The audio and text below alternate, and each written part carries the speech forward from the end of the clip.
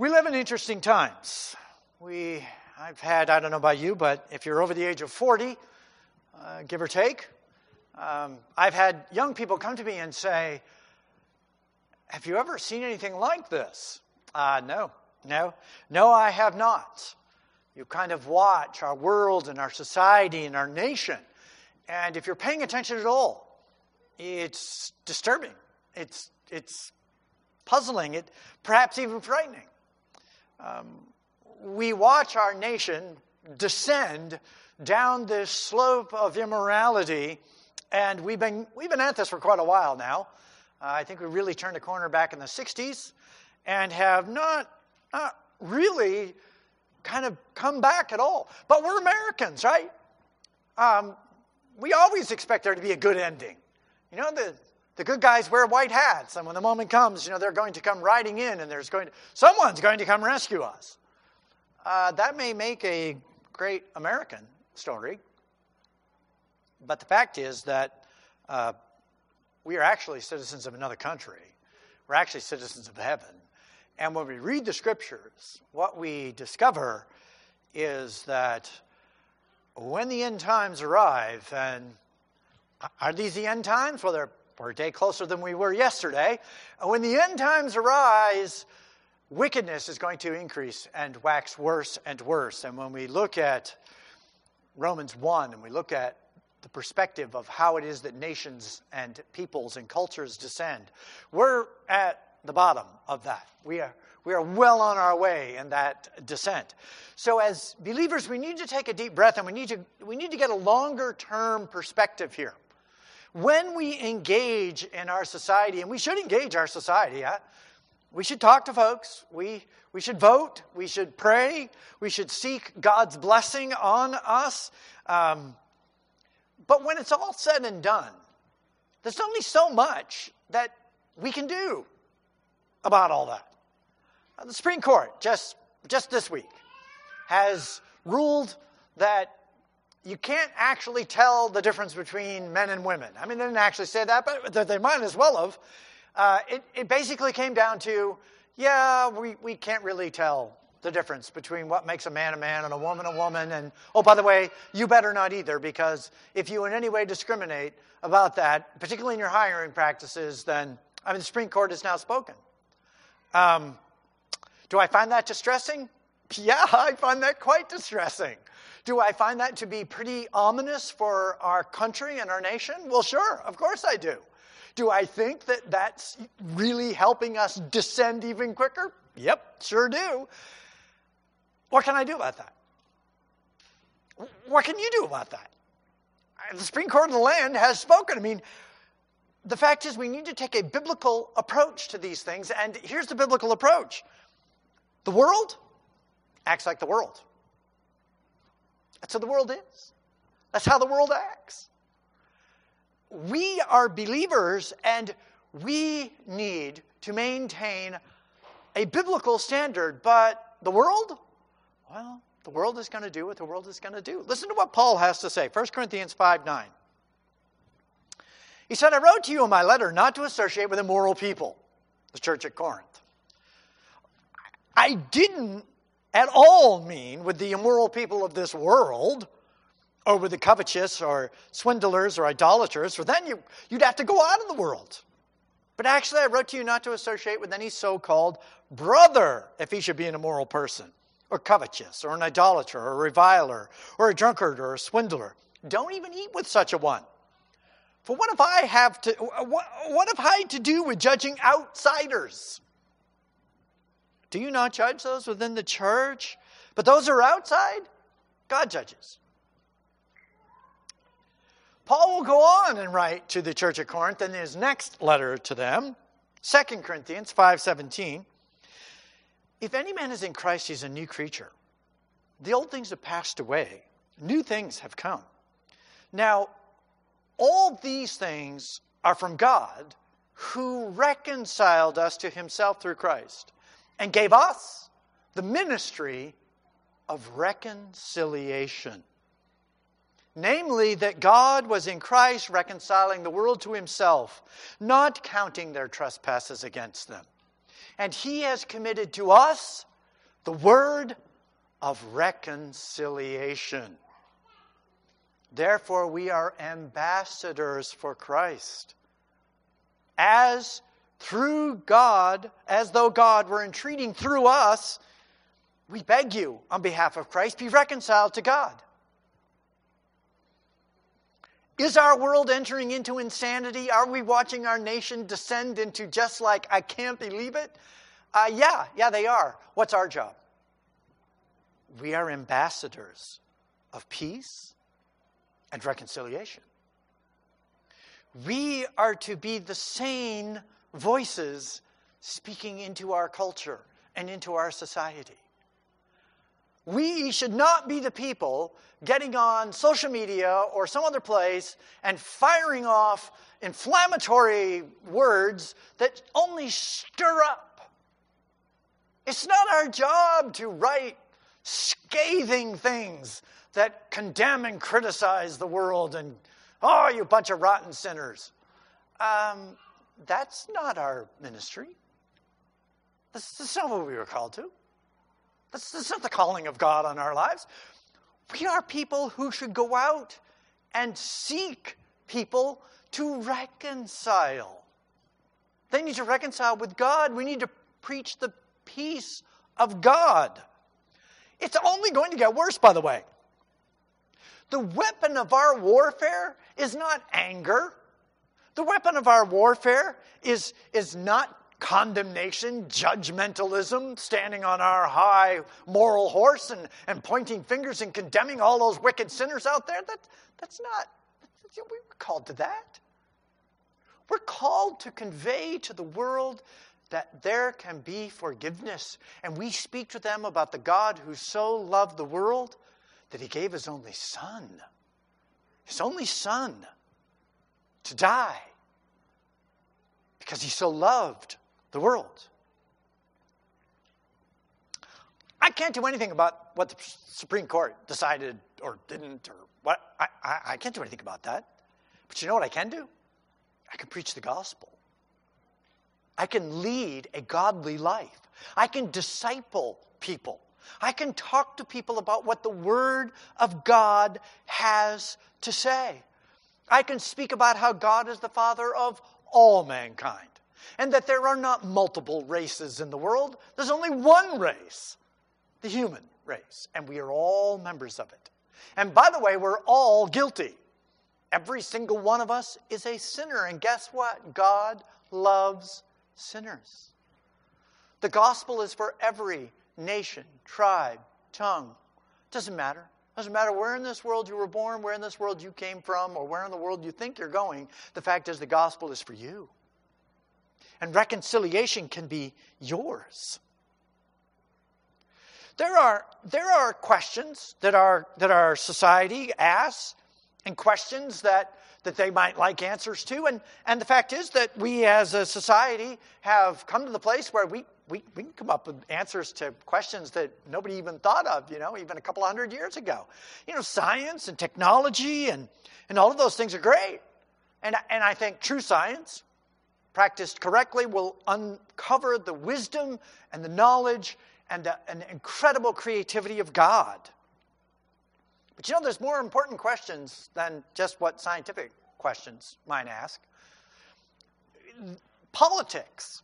It's interesting how to govern righteously and justly, and how to do justice for everyone in a complex society and a changing society and nation, and how to do what is fair, and how to set out to be a just and righteous society. God has a lot to say about that, and it's important. But there are things that are more important. There are things more important than simply gathering up a little more knowledge or even figuring out how to have a just and fair society, although it's a great thing. But there's more. There are more important questions that we ought to ask. In fact, there is one question that is the most important question that you can possibly ask in this world. It's more important than anything. And it's the question that Jesus is asked in today's passage. Luke chapter 10, verse 25. A lawyer stood up and putting Jesus to the test, saying, "Teacher, what shall I do to inherit eternal life? That is the question that matters. All those other questions, sure, wouldn't it be wonderful if we could eliminate poverty? Wouldn't it be fantastic if we could just cure all disease and feed everyone who's hungry? It'd be great if we could do that in this world. But if we do that and we don't answer this question, then all you end up with are a bunch of healthy, wealthy, well-fed people on their way to a godless eternity. This is the question. Colonize Mars. Sure, great. Send a crew of folks, 50 people up there to Mars. Make a bunch of Martians, Okay, that's good, Send people out, mine the asteroids. Whatever kind of great technological goal you think we should strive for. Oh, sure, okay. But you know what? If you don't know how to inherit eternal life, none of that is going to get you in eternity. This is the question that matters above all other questions. This is the question. This is the one that makes the difference. If you don't know how to go about getting eternal life, then it doesn't really matter what else you do.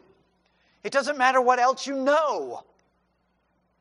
It doesn't matter how accomplished you are or how many letters you have after your name or any of those things. All of those things are irrelevant if you don't know how to inherit eternal life.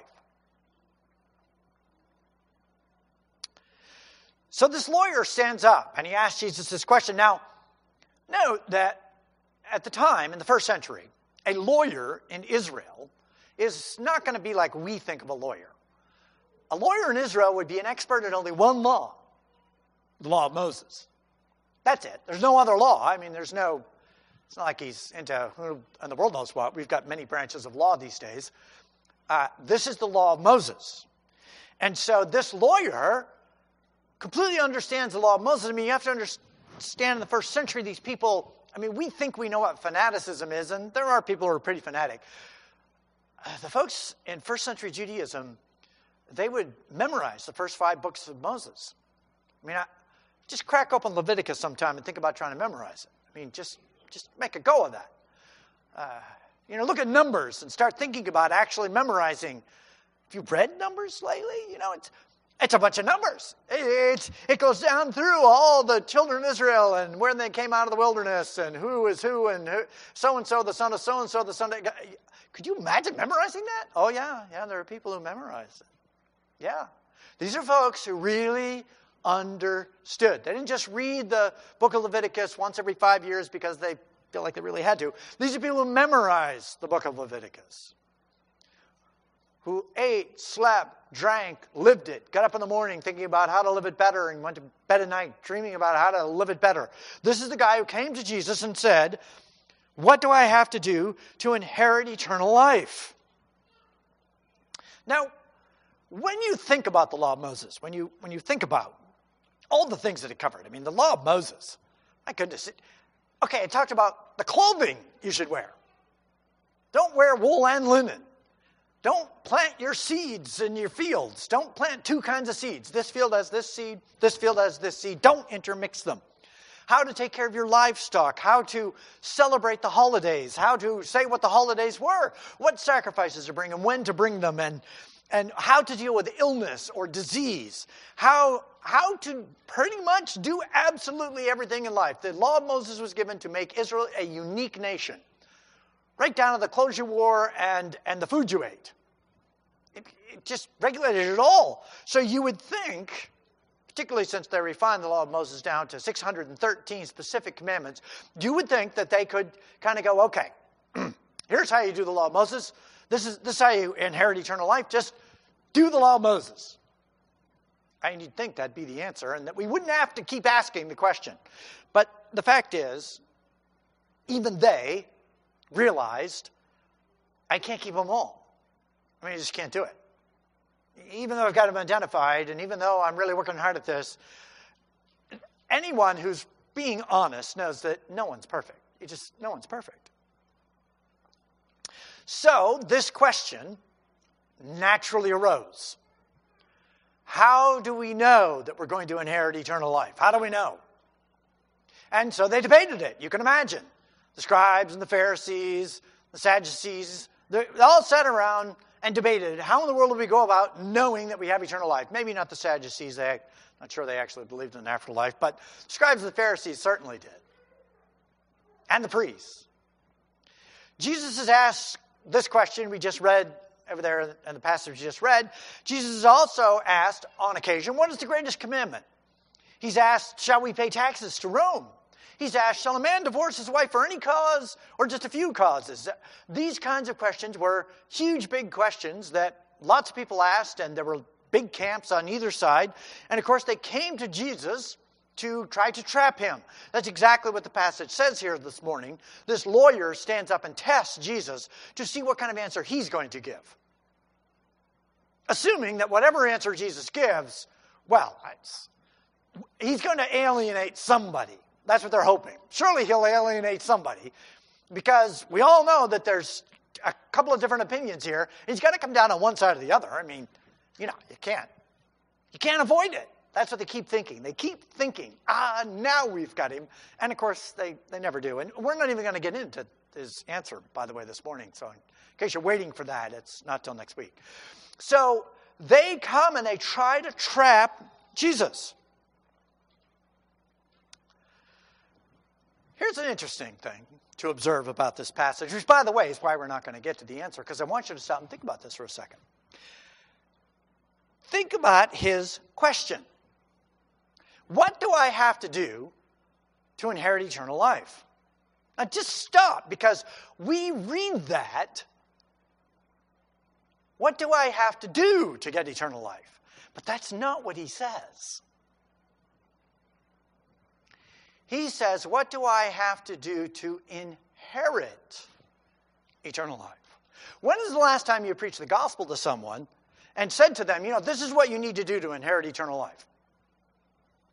How often do you include the word inherit in your gospel presentation? How often do you talk about the unsaved, about your inheritance? We tend to not include the concept of inheritance into our gospel presentation. Now, we all sing the song, we're joint heirs with Jesus as we travel this sod, and glad to be a part of the family of God. But that's generally not actually part of our gospel presentation. Among other things, how do I go about getting an inheritance? Bill Gates, he's, the classic billionaire out there, right? Wouldn't you love to get part of Bill Gates' inheritance? Well, the only way to do that is to somehow be related to Bill Gates. And if you're not, well, you're not. So, how do you get an inheritance? The only way to get an inheritance is either get adopted or be born into the family. And if you're not, well, oh well.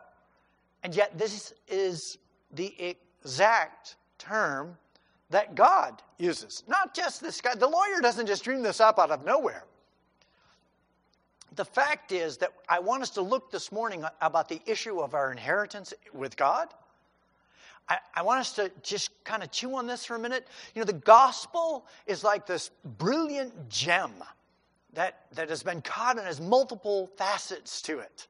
And as you spin it around and look at it, it just glows everywhere.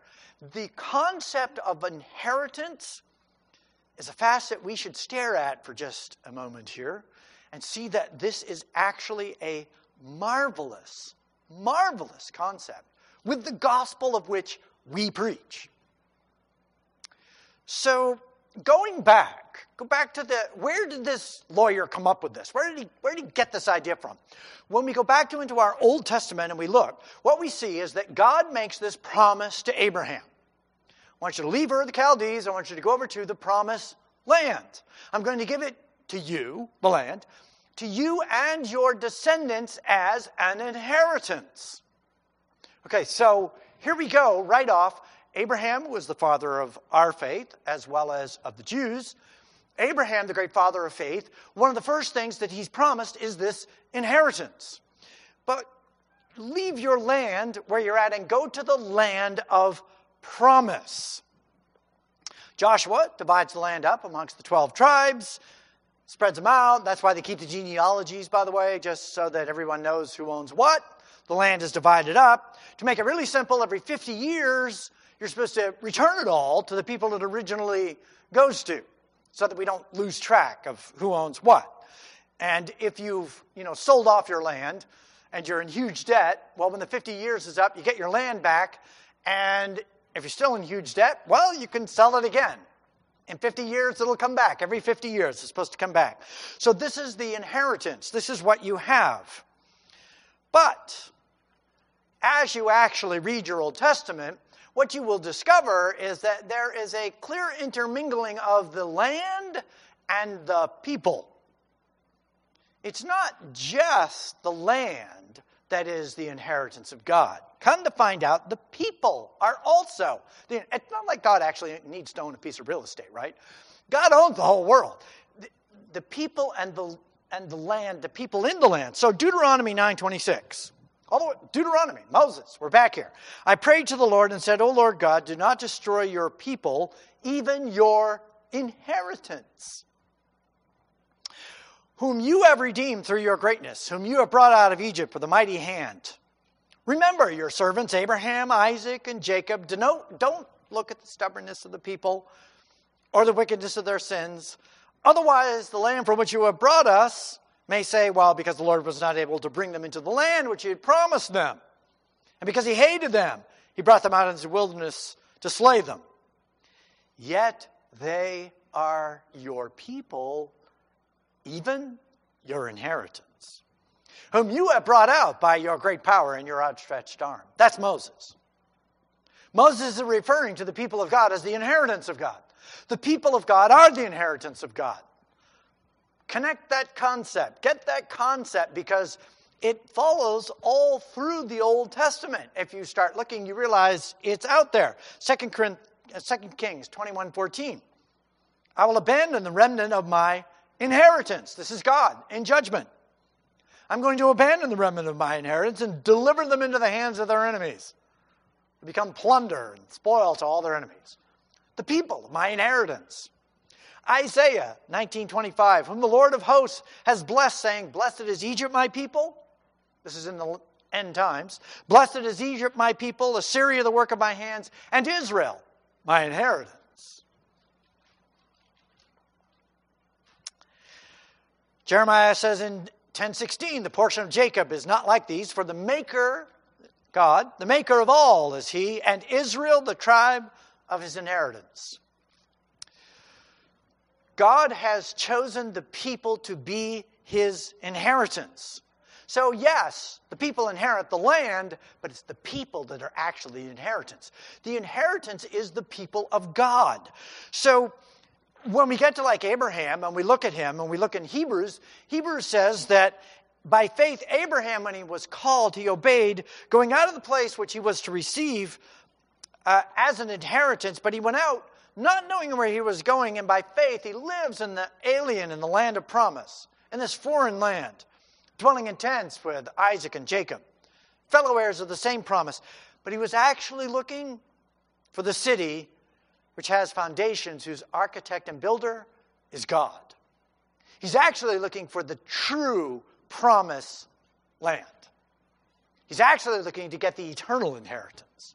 Abraham, the father of our faith, yeah, he's over there in the geographical place of Israel.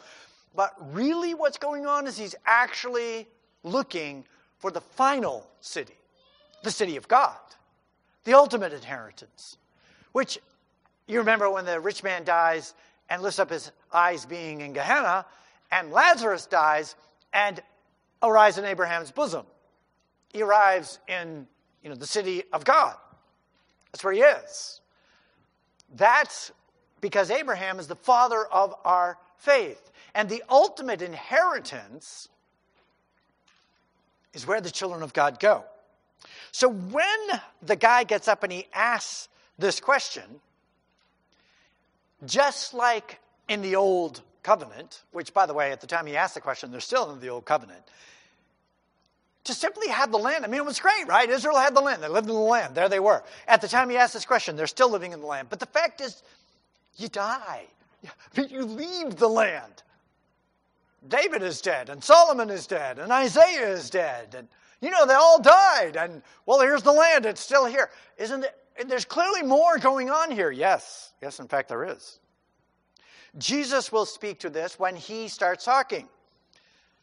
Matthew 25:34, at the end. Then the king will say to those on his right hand, "Come, you who are blessed of my Father, inherit the kingdom prepared for you from the foundation of the world." Jesus will speak in the Sermon on the Mount, Matthew chapter 5, verse 5. "Blessed are the gentle, for they shall inherit the earth." Verse 10, "Blessed are those who have been persecuted for righteousness' sake, for theirs is the kingdom of heaven." The kingdom of heaven and the kingdom on earth are the same kingdom. The kingdom of God, we are members of the kingdom of God. James 2:5, "Listen, my beloved brethren, did not God choose the poor of this world to be rich in faith and heirs of the kingdom, which he promised to those who love him?" We are heirs of the kingdom. The exact same gospel in the old covenant, they believed in the Messiah who was coming. They believed that God was going to provide a deliverer. We believe in the Messiah who has come. We believe God has provided the deliverer. They entered into the kingdom of God. We enter into the kingdom of God. And how do we get there? The New Testament expands on this. The term Jesus is going to use is born again. How do you get into the family of God? Well, you're born again. And when you're born again, suddenly you get the inheritance of God. When this guy stands up and says to Jesus, "What must I do to inherit eternal life?" That is a marvelous question. Well, I don't know. How do you inherit eternal life? Let's just stop and think about this for a second. I think how that would actually work is you'd have to become a son of God, right? How else are you going to get the inheritance of God? Inheritances go to the children of God. So if you're not a child of God, if you're not one of the sons of God, then you're not going to get the inheritance. Now, we'll get into how that question actually gets answered next week. But it's important to recognize this is actually a pretty interesting question. Can you be born again in the Old Testament? Well, of course you can. You become a child of God through faith. You're like, well, wait a minute, I'm a child of Abraham. The Jews can actually say, I'm literally a descendant of Abraham. Doesn't that make me a child of God? Remember what the answer to that question was, right? God can of these stones raise up children unto Abraham if he was so inclined. The whole point of Romans 9, when you actually get around to reading that, the whole point is that Abraham had a variety of descendants. Jacob was a chosen one of the descendants. Esau wasn't. Not all the descendants. Just because you're a descendant of Abraham, that doesn't automatically make you part of the kingdom of God. Doesn't automatically make you a child of God. Completely true in the Old Testament. Completely true in the New Testament. So listen to what Paul says. Paul writes to the church at Corinth. 1 Corinthians 6:9. Don't you know that the unrighteous will not inherit the kingdom of God? Don't be deceived, right? And he goes through the list. Fornicators, idolaters, adulterers, effeminate, homosexuals. He just goes down to the list. These folks are not going to inherit the kingdom of God. He goes on in 1 Corinthians 15, now I say this, brethren, flesh and blood cannot inherit the kingdom of God. The perishable does not inherit the imperishable. The only way you're going to get the inheritance of God is if you are born again and resurrected. This perishable must put on imperishable, which, by the way, it will. He tells the Galatians the same thing, right? He goes through that list of sins, those who envy or are drunk or carousing and things like these. I forewarned you that they will not inherit the kingdom of God. The inheritance of the kingdom of God is to the children of God, and we are the children of God, those who believe. We don't get the land, not yet. What we get is the kingdom. There are other things, by the way, that we inherit. Matthew 19:29, we inherit eternal life. Everyone who has left houses, or brothers, or sisters, or father, or mother, or children, or farms for my sake will receive many times as much and will inherit eternal life. So that being justified by his grace, we might be made heirs according to the hope of eternal life. Titus, right? We are the heirs. We inherit salvation. Hebrews 1:14, are they not all ministering spirits sent out to render service for the sake of those who will inherit salvation? Inherit eternal life? We get the inheritance of God. This is the gospel. The gospel is God has this enormous treasure that he wants us to share with him. We are, like the song says, joint heirs with Jesus. We should preach this all the time. Speak to your lost friends and coworkers. Speak to them about the inheritance because, by the way, they can get in on this inheritance too. This inheritance is available to anyone. We inherit blessings. 1 Peter 3:9, don't return evil for evil or insult for insult, but give a blessing instead, for you were called for this very purpose, that you might inherit a blessing. We inherit the blessing of God. I won't preach last week's sermon, but all this great stuff we have, all this marvelous life that we all lead, lives that would make Solomon jealous, that blessing all comes from God. He is blessing us with that. The ultimate fulfillment, by the way, of this inheritance, we find it in the last book of the Bible. When it's all done, when it's all over and we actually get a look at, God is going to give us a glimpse of what's awaiting us. This is why this question is so essential. There's only two destinations when you pass out of this life. You either go into the eternal blessing and great glory and inheritance that God has prepared for us, or you fall into the eternal judgment of God. That's it. There's no third place. We as believers need to think about where it is we're going to spend eternity so that we can go forth into the world in which we live and we can share with them. We can go with them even though the world is launched into insanity. Even though we're watching our own society unable to stand up and publicly state that you believe men are men and women are women and that's it. As if somehow that's controversial. That's the world in which we live. We better speak up and we better speak truth because I don't care what anyone thinks. One day they will stand before God and they will answer to him. And we do our world no favor if we don't speak truth to them. Kindly, graciously speak of the inheritance, speak of the blessing, speak about the great things that God is doing. The ministry of reconciliation is ours. Get the world to reconcile. Kind, compassionate, having a compassion on the lost, sharing with them. Of course they're confused.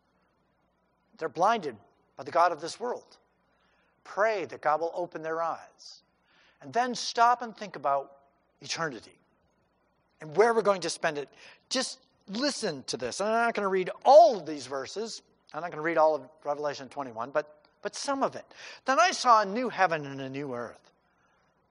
This is why we can inherit. Our inheritance is on the new earth. For the first heaven and the first earth had passed away, and there was no longer any sea. And I saw the holy city, New Jerusalem, coming down out of heaven from God, made ready as a bride adorned for her husband. This is the moment, the unveiling. This is it. At the end, at the last, after the great white throne judgment, a new heaven and a new earth and the new Jerusalem, which God is, at this moment, preparing. Personally, I don't think anybody's lived in the new heaven yet. Nobody's got there yet. I don't think this event has come to pass yet. This occurs after the great white throne judgment. And I heard a voice from the throne saying, "Behold, the tabernacle of God is among men, and he will dwell among them, and they shall be his people." Inheritance. They will be his people. We will be God's people. And God himself will be among them. God will live among us.